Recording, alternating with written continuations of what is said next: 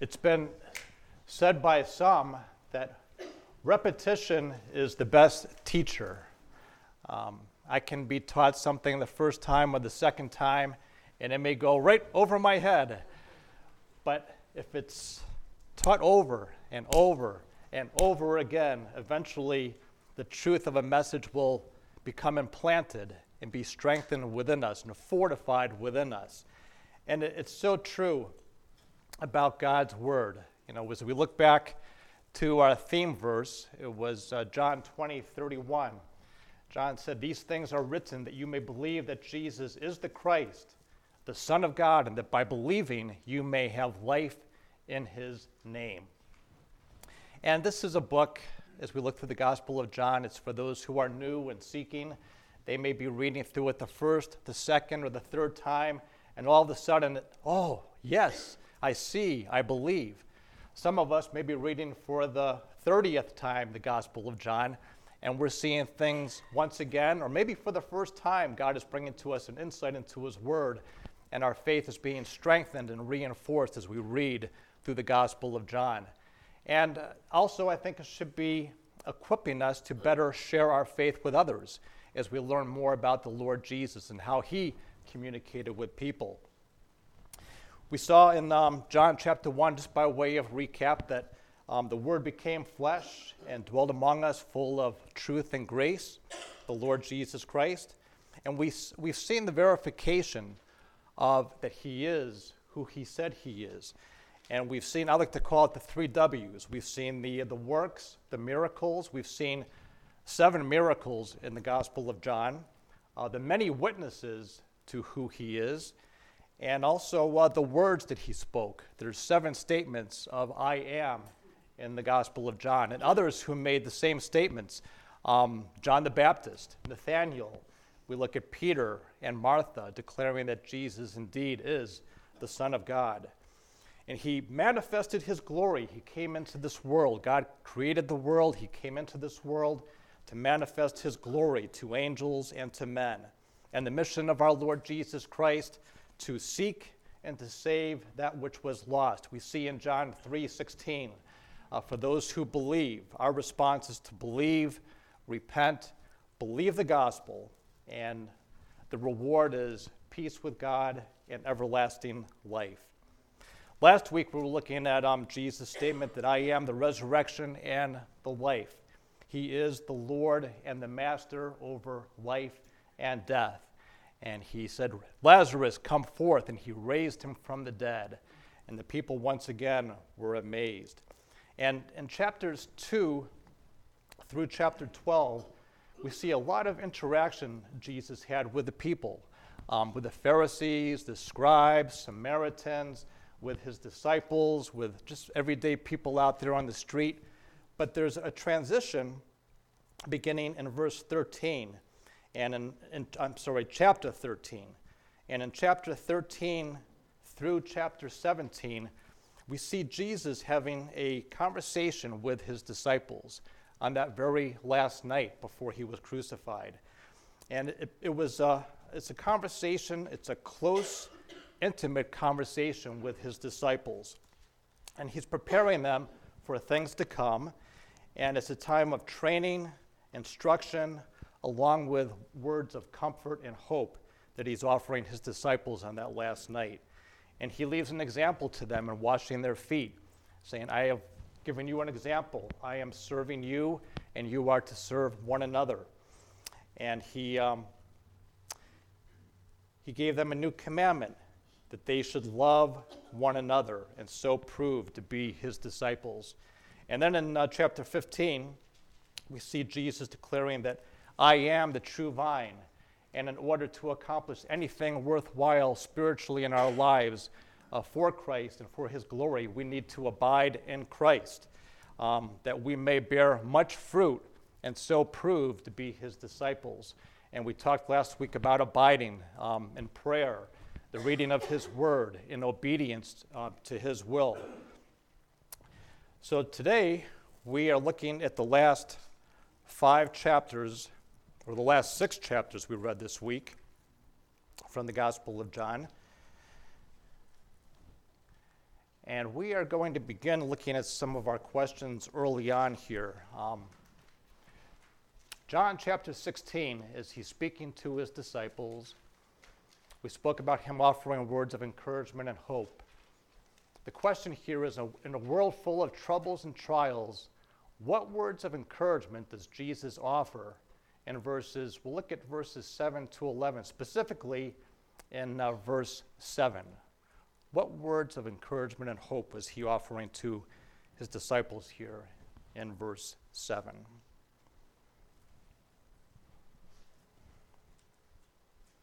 Shirley? Yeah, in 16 verse 7. Yeah, if we abide in him, we will bear much fruit. That's true. And what's the help we're going to receive in bearing that fruit? Barbara? The Holy Spirit. He says here, it is to your advantage, he says, that I go away. For if I do not go away, the helper will not come to you. But if I go, I will send him to you.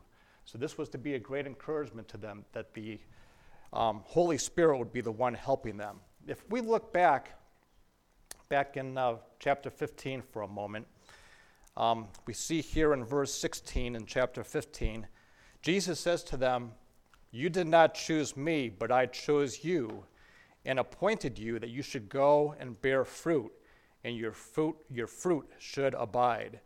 So he's chosen his disciples for a mission to bear much fruit. If we go down to verses 18 through 19, saying to his disciples in chapter 15 here, "If the world hates you, know that it has hated me before it hated you. If you were of the world would love you as its own. But because you are not of the world, but I chose you out of the world, therefore the world hates you. Remember the word that I said to you, a servant is not greater than his master. If they persecuted me, they will also persecute you." And we go down to verse 26 and 27 of chapter 15.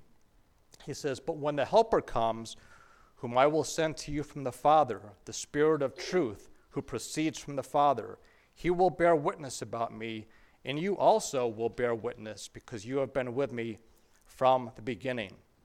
And that brings us into chapter 16. And as we look at verse 1, Jesus says to his disciples, "I have said all these things to you to keep you from falling away. They will put you out of the synagogues. Indeed, the hour is coming when whoever kills you will think he is offering service to God. And they will do these things because they have not known the Father nor me." Jesus says, "I'm warning you beforehand. It's going to get tough out there. There's going to be persecutions. The world is going to hate you. But I'm telling you this beforehand so you won't fall away." If Jesus had never warned them about the trials and troubles to come, when those things came upon them, they would have been tempted to fall away, thinking, "Jesus never told us about this. Why are we having all these difficulties and troubles?" So he's given them that warning beforehand. But he also says, when you go through those trials and tribulations, I will be with you, and I will send the Helper, and he will be within you. In the past, the Holy Spirit was with people, but the promise in Pentecost is the Holy Spirit will be in you to guide you, to teach you all things that I have said to you in the past. We look here at the second part of our question here. We have troubles and trials. What word of encouragement does Jesus offer in verse 33, the last verse in John chapter 16? Yes, Lisa? Right. He's going to grant that perfect peace in the midst of those trials. And I think, specifically, if we look in context here, he's talking about the troubles and trials of being persecuted, being hated by others because of our faith. And some receive more serious persecutions than others. But we all go through those times where we're misunderstood or we're looked down upon. And Jesus said, when you go through those difficult times, I am with you. And just, broader too, we go through various trials, like James says, that you may become steadfast and strong in your faith. we think of the troubles and trials in this life. We think of our homes sometimes falling apart. We think of jobs and finances. We have a lot of trials there. Health is a major one, especially as we get older. Relationships, those are trials too. Jesus is with us in all these things to help us through. And I'm thinking of things that he spoke to his disciples prior to this time that would encourage them through their trials also. When we were looking at John chapter 14, verses 2 and 3, Jesus told them, "In my Father's house are many rooms. If it were not so, would I have told you that I go to prepare a place for you? And if I go and prepare a place for you, I will come again and will take you to myself." We're going to an inheritance that will not fade away. It will not rot or crumble. We are going to be with him forever. That's a great encouragement. And then in John 10:28, he was talking to his disciples about him being the good shepherd. And he says, "I am the good shepherd, and I give you eternal life, and no one shall pluck you out of my hands." The promise of eternal life and the promise of eternal security would be a great encouragement to his disciples when they were going through these troubles, and a great encouragement to us. And the promise of a resurrected body we saw last week in John 11:25. He's the resurrection and the life.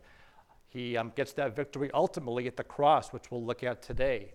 He defeated death. He defeated sin. He rose from the grave, and he conquered Satan, death, and sin once and for all. And then in John chapter 15, verses 9 to 11, he speaks about their joy being full by abiding in Christ. And let's see, that's in verse 9 of 11 in chapter 15. He says, "As the Father has loved me, so have I loved you. Abide in my love. If you keep my commandments, you will abide in my love. Just as I have kept my Father's commandments and abide in his love. These things I have spoken to you, that my joy may be in you, and that your joy may be full." We spoke about, Jesus, the written word, the word in flesh coming, and that we may have fullness of life, abundant life. And that includes joy. The joy of the Lord is our strength. So he's telling his disciples all these things. Be encouraged, be strengthened. I'm with you, the Holy Spirit is with you. You'll know joy in believing. In John chapter 17, we look here, and John chapter 17 is the Lord's Prayer. We think of Matthew chapter 6, where Jesus teaches his disciples how to pray. But when you look at it, this is really the Lord's Prayer here in chapter 17. It says, this is the longest recorded prayer in the Bible. And he says here in verse 3,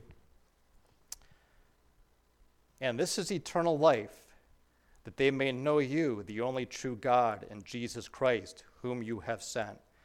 Jesus is praying to the Father. And in the first 5 verses, he's actually praying for himself. And he's saying to know God and to know him is eternal life. And as we said before, knowing and believing is not just an intellectual exercise. It's having intimacy with the Lord. It's having a relationship with him. It's growing in trust and faith and obedience. So to know God, to truly know him, to know his character, to know who he is, the great God of glory, and to know his son, Jesus. And knowing that is eternal life, because that's what leads us to that repentance and that faith and that hope that he gives within us. All right, as we look in, what are some of the prayer requests in this chapter in John 17? We mentioned in the first 5 verses, Jesus is actually praying for himself. If you ever think it's wrong to pray for yourself, no. I think we all do it. We say, "Lord, help, strengthen me, guide me." Even here, Jesus is given a pattern where he's praying for himself here. What does he pray for in verse 1? Yes, Christina. Yes, that he would be glorified in the Father glorified in him. And that's a prayer that he's saying for himself. In verses 11 and 21, what was Jesus praying for in verses 11 and 21 of chapter 17?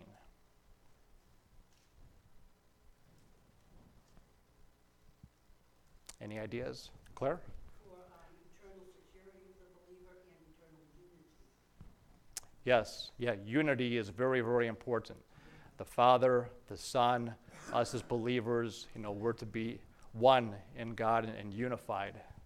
That's very, very important. And if you look in verse 6, he says here, I have manifested your name, Jesus speaking to his Father, to the people whom you gave me out of the world. Yours they were, and you gave them to me, and they have kept your word.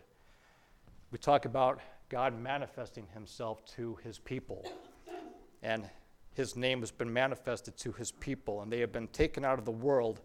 And interesting here that the words here, yours they were, saying, they belong to you, Father, but you gave them to me. It's Christ saying that the Father is giving the church to Christ. We are the bride of Christ, and Jesus being that great groom, we're to be a pure bride for him. And we are the gift of the Father to the Lord Jesus Christ. And they have kept your word, he says, and he has manifested his name to us. Verse 15, what does Jesus pray for in verse 15? Yes. Yeah, we have an opponent, don't we, in this life? Someone who hates us, hates Christ and hates us, and that's Satan. And it goes along with the prayer in Matthew chapter 6, lead us not into temptation, but deliver us from evil. So he prays, Father, keep them from the evil one. It's good to know that Jesus is praying for us to keep us from the one who would seek to destroy us and to kill us. Verse 17, what does verse 17 say? And a little clue is right behind me on the, yes, Celia. Yes, and his words are what? Truth, yes. Yep, every word of God is true. Sanctify, and sanctify means that we are set apart for service. We are set apart to be a holy people unto God. And it's a process, by the work of the Spirit and by the Word of God, he's making us more and more to be the people he would have us to be. I also included here, it wasn't up here on the board, but I think verse 20 is a great encouragement. In verses 6 through 15, he's praying for his disciples. But if you look in verse 20, I do not ask for these only, but also for those who will believe in me through their word. Who is that? That's us. Jesus, in time past, is praying for the future church, those who are not even born yet, and yet he knows us and is praying for us. Another great encouragement from God's word. As we go to chapter 18, this is the time leading up to the cross. In reading chapter 18 this week, we see the betrayal of Judas. We see the arrest of the Lord Jesus in the Garden of Gethsemane. We see one of his disciples, Peter, his denial of the Lord Jesus Christ, and all the other disciples fled. He is left alone. Jesus is arrested. And he says here in chapter 18, verse 11, at the very end of the verse there he says, shall I not drink the cup that the Father has given me? We know, looking at the words of Scripture, that Jesus drank the full cup of God's wrath for us when we were deserving of his wrath. Jesus took that full cup and drank it for us at the cross. And he has interactions here with Caiaphas. he's eventually brought to Pilate.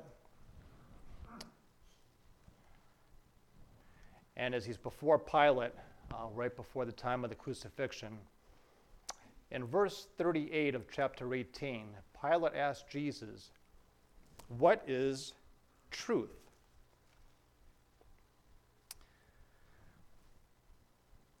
What is the ultimate source of truth for a believer? Christina?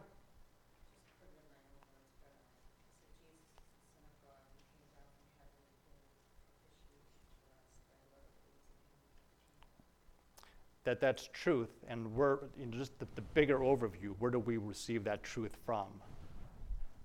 Shirley? The Bible, God's Word. That's where we look to for the truth. That Christina just spoke about. The truth of God's Word leads us.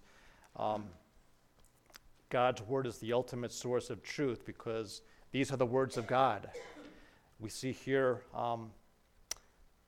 the written Word of God. I was listening to a preacher this past week, and he was talking about the Word being written, and he was saying that it's God's Word frozen for us, meaning that it's written. When you have the written Word and it's passed down, once it's written and is taken good care of and passed down through the generations, that's a word that doesn't change. If you just have the verbal and not the written, I don't know if any of you have been like in a classroom where you give someone a message verbally and they're supposed to pass it along to the next student and to the next student, and you get to the very end, and is that message the same as from what the first student received? No. It's all garbled and confused. But if you gave someone something in writing, okay, here it is, read it and give it to the next person. They can read it. When it gets to the very last person in the class, they're going to have that same written word and have that same truth that the first person had. So the written word is very important. And of course, John said in that theme verse, these things are written. And we see in other scriptures that all scripture is inspired by God and profitable for teaching and rebuking and correcting, that the man of God may be fully equipped for every good work. We know in Psalm 19:7 that the word of the Lord is perfect, converting the soul. God's word is perfect, his word is true, and it is able to sanctify us. And we are so blessed, all of us, to have a copy of God's word in our possession. Not even that, just many copies of God's word in our possessions. And there's so many in the world today who don't even have one Bible, but we are indeed a blessed people. Okay, when he says here, Pilate goes to Jesus, what is truth? If someone came to you on the street and said, well, what is truth? You say what you're proclaiming is truth. What is truth? In your own words, how would you answer that question if someone comes to you? What is truth? Anyone think about that this week? John? I would say God's word is truth. It never changes. It never changes. God's word is the truth. And I'm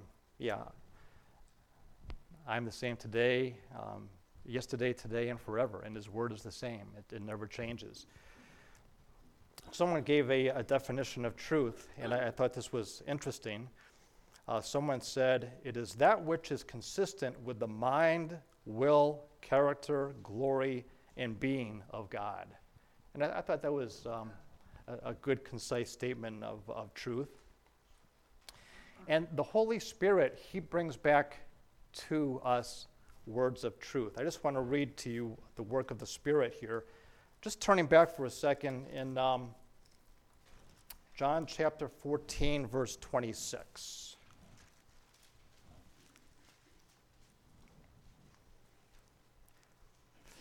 Jesus speaking about the Holy Spirit. But the Helper, the Holy Spirit, whom the Father will send in my name, he will teach you all things and bring to your remembrance all that I have said to you. Speaking to his disciples, when Jesus had died, resurrected, ascended into heaven, and they were given the Holy Spirit, at that time, the Holy Spirit would bring to remembrance to his disciples the words of Holy Writ, which Jesus had stated to them. And they were able to write down the things that the Spirit brought back to their minds, what Jesus had said. And I'm sure as they were thinking of these things, oh yes, Jesus did say this. That was his teaching. That is what he spoke to us. And they wrote down these things, and the Holy Spirit assisted them with this. And if you go to chapter 16, verses 13 and 14,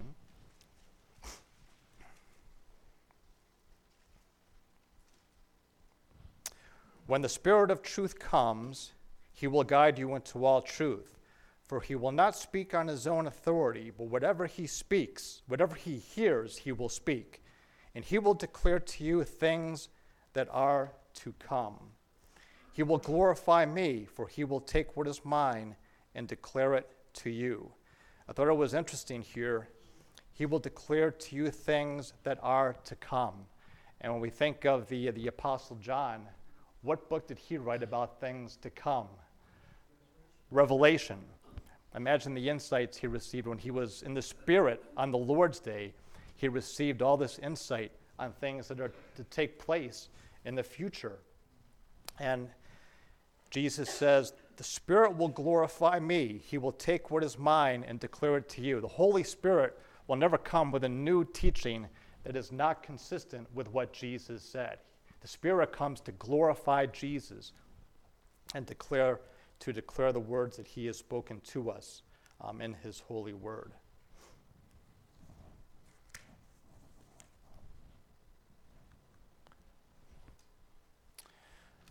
All right, we're moving now to chapter 19, which we read this week, the crucifixion of our Lord Jesus Christ. And before we get into our questions, I just want to read for you here, chapter 19, verse 6 and onward. When the chief priests and officers saw him, seeing the Lord Jesus Christ, they cried out, "Crucify him, crucify him." Pilate said to them, "Take him yourselves and crucify him, for I find no guilt in him." Pilate knew that Jesus was not guilty of anything. He saw that there was no guilt in him. But the Jews are persistent here. They answered him, "We have a law, and according to that law he ought to die, because he has made himself the Son of God." They were not mistaken about who he claimed to be. They knew he claimed to be God in the flesh. When Pilate heard this statement, he was even more afraid. Here he is, the governor over Jerusalem, and this man is in fear for the things that are being stated to him at this time. Verse 9, he entered his headquarters again and said to Jesus, "Where are you from?" But Jesus gave him no answer. So Pilate said to him, "You will not speak to me? Do you not know that I have authority to release you and authority to crucify you?" Jesus answered him, "You would have no authority over me at all unless it had been given to you from above. Therefore he who delivered me over to you has the greater sin." I marvel here, when you think of the Pharisees, the scribes, we think of the Roman soldiers, we think of Pilate here. When we think of the abuse the Lord Jesus took, being spit upon, being beaten about, he was scourged, he was mocked. And I think to myself, the very tongues that Jesus created are the tongues that are mocking him. The very hands that Jesus created are the hands that are crucifying him. And Pilate, thinking he has authority over Jesus could have made Pilate a poor blind beggar in India, but he brought him forth in his sovereign power at this time and place. And Jesus says, you have no authority. What you have has been given to you. You would have no authority on your own unless it was given to you. Just the majesty and just Jesus here. I just marvel, without knowing God's sovereign plan. It's almost like an absurd circus here, all this going on around Jesus and the accusations and what's going on here. So Jesus, in chapter 19, verse 17 and 18, So they took Jesus, and he went out bearing his own cross to the place called the place of a skull, which in Aramaic is called Golgotha. There they crucified him, and with him 2 others, one on either side, and Jesus between them. Jesus is there on the cross, and Jesus, being the Son of God, he's still in complete control, even when he's there on the cross. In chapter 19, we're going to look at 4 prophecies that were fulfilled in this chapter. The first one was verse 24, and it's a prophecy that comes from Psalm 22:18. What was that first prophecy that is being fulfilled here while Jesus is going to the cross? Lisa? Right. Yep.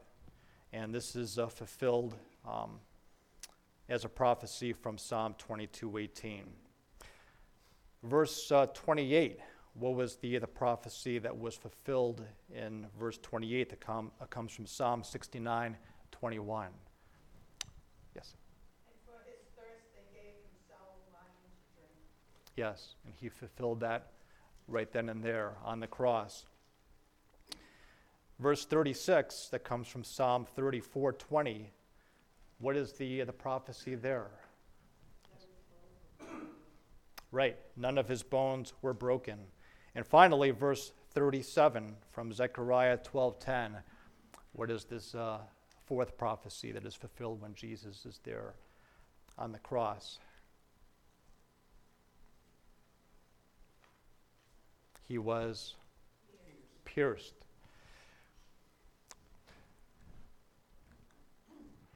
We're going to look at the significance of these fulfilled prophecies. I think looking at that first prophecy, casting lots for his clothing, the very last thing that Jesus owned was just cast for lots. And this was fulfilled there. And then at the very end, Jesus had been on the cross for 6 hours between 12 and 3. It was a time of God's great wrath being poured out on him. There was darkness over the entire land, and he was declaring at the end of this time, or near the end, he says, "I thirst." God, fully God and fully man.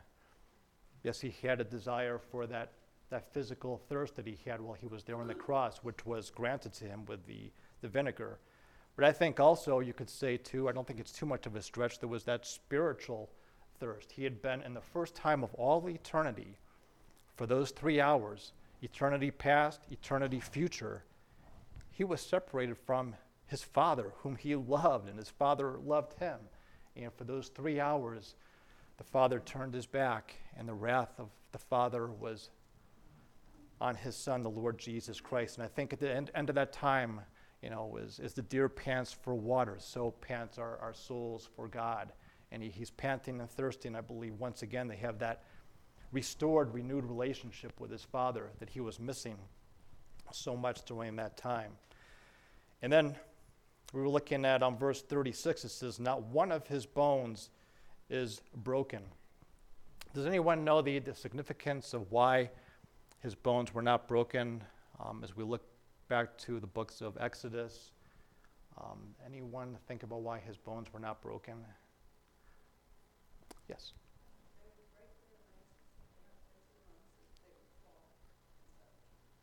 Right. They didn't want them to be hanging on the cross for the Sabbath day, so they broke the bones of the other 2 thieves, but when they came to Jesus, they did not break his bones because he was already dead. But back in Exodus, I was reading this week, when they were preparing the Passover lamb in Exodus 12:46, they were commanded you shall not break any of the bones of the Passover lamb. So that Passover lamb was not to have any of its bones broken. And of course we know John the Baptist says, "Behold the Lamb of God who takes away the sins of the world." He was the ultimate Passover lamb. And none of his bones were to be broken. And they were not. And then finally we see in verse 37 that he was pierced. And that goes back to Isaiah 53, even. He was pierced for our transgressions. And Zechariah says, as a prophecy, that in Jerusalem, when Jesus comes the second time, the people will look upon the Lord Jesus, and they will mourn because they will see him whom they have pierced. And they will look and they will mourn greatly, knowing, what have we done? This is our Messiah. This is the Christ. This indeed is the Son of God. So he was pierced. He was pierced for our transgressions. So overall, what is the significance of these fulfilled prophecies? Just in a short statement, that Jesus did what? Yes, John? I wrote, as in life, so in death, every prophecy of Jesus Christ was Completely fulfilled all the prophecies. Amazing, to a T. Exactly. That the scriptures might be fulfilled, and Christ was in control right up to the end. And then we see down in chapter 19, verse 30, I believe it is. When Jesus had received the sour wine, he said, "It is finished." And he bowed his head and gave up his spirit. It is finished. These are the words of the victor. Jesus was not a helpless victim on the cross. He was there of his Father's will, obedient to God's will. And many times on the cross, people were so exhausted they could not lift up their heads. But Jesus lifts up his head. We know what another scripture he says, "Into your hands I commit my spirit." It is finished. His sacrificial work was completed in full. These are the words of the victor. He says loudly, "It is finished." And then he gives up his spirit. It's not taken from him. He gives up his spirit at just the right time, at this right place in time in history. And we see here the finished work of Christ. God's wrath is appeased. Blood is shed. He is the perfect atonement for sins. And it is finished. And then we look in chapter 19, verse 35. John speaking here, "He who saw it has borne witness. His testimony is true, and he knows that he is telling the truth, that you also may believe." Our response, believe. Believe that Jesus has done the completed work on our behalf, and we need to put our faith and complete trust in him. And no, we don't need to add anything to it, do we? Jesus Christ completed that full atonement on the cross. He never needs to die again. He died once and for all for our sins.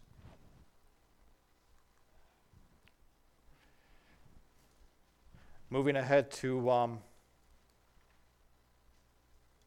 think we kind of answered the one before that. Let me just see. Yeah, in chapter 21, let's look there. Jesus, after he had died on the cross, God raised him for our justification, the victory over the grave. We see the resurrection in chapter 20.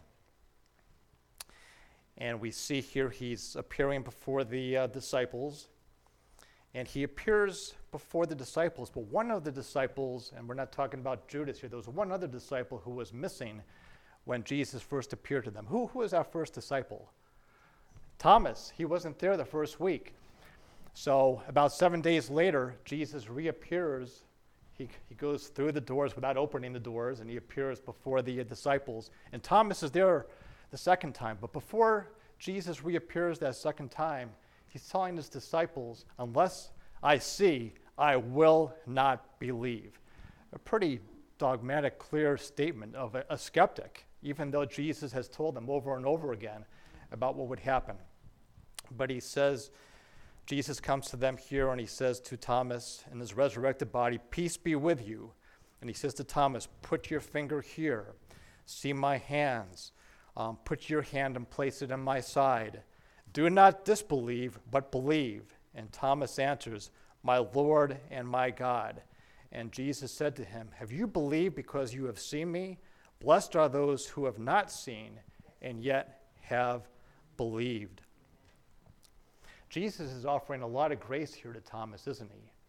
Thomas had been in the presence of Jesus, and yet here he was saying, "I will not believe." Jesus could have said, "Okay, if you're not going to believe, just we'll stay with the 10 disciples." But he says to Thomas, he's giving him great grace, and he says, "Don't disbelieve, but believe." And Thomas went on to receive the Great Commission like the other disciples, go into all the world.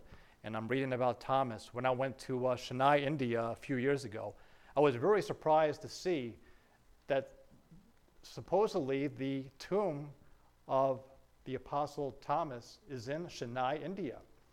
He had gone to India, according to tradition, to preach the gospel, and he was pierced and killed for his faith. Jesus did not give up on Thomas the skeptic. He gave him that second chance, and Thomas made the most of it. He followed his Lord. And then we see Peter. We know Peter had denied Jesus 3 times before Jesus went to the cross. And we see in chapter 21, verses 15 to 19, what question does Jesus ask Peter 3 times when he's speaking with him? What were the questions? Hutch, do you love me? People have different ways of motivating people. And Jesus is seeking to motivate Peter once again. Peter had denied Jesus 3 times. And here they're fishing. They come to the shore and they see Jesus. And Jesus starts speaking with Peter in private. And he says to him, "Do you love me?" And it was interesting here. He says, when Jesus is saying the verb here, love, "Do you love me?" It was agapeo, which means, do you love me with a devoted, strong, committed love? And Peter responds by saying, well, I love you, phileo, which is more of a brotherly love. It's almost like Jesus is saying, do you love me with a strong, devoted love? And Peter's responding saying, well, I like you. He couldn't say that he loved him with that strong, devoted love. And then Jesus repeats it. And the same thing, do you have a strong, devoted love to me? And Peter says, I can't answer that way. Look, I just denied you. I like you, though. And then these 3 times he says to him, do you love me? And Peter's getting agitated here. He's getting worried. But Jesus doesn't give up on Peter. That's the good news. What charge does Jesus give Peter? He doesn't give up on him. What does he say to Peter in the midst of this conversation? Yeah, surely, feed my sheep, tend my sheep. He gave him an assignment. And if you read 1 Peter and 2 Peter, we see that Peter was indeed a good shepherd, a good elder over the flock of God, and teaching and being a committed follower of Jesus. Peter received the Holy Spirit when Jesus ascended. He heard the words of Jesus, that Jesus did not give up on him, but gave him an assignment. And in the power of the Holy Spirit, Peter fulfilled what Jesus wanted him to do. And then Peter and John have a conversation, and Jesus says to Peter that, when you're older, you're going to be taken where you don't want to go, signifying what kind of death he was to have. And Peter says, what about John here? What about him? And Jesus is saying pretty much, it's, none of your business. I'll do with John what I want to do. And he says, what I want you to do is I want you to follow me. Sometimes we can look at other people's lives and say, well, this person isn't going through as much as I'm going through, or why am I going through this? No matter who we are in life, what we're going through, what our gifts and talents are, Jesus says to us, you follow me. And those are good words to close with. But I'll also close here in verse 24 and 25. John here is saying, this is the disciple who is bearing witness about these things, who has written these things, and we know that his testimony is true.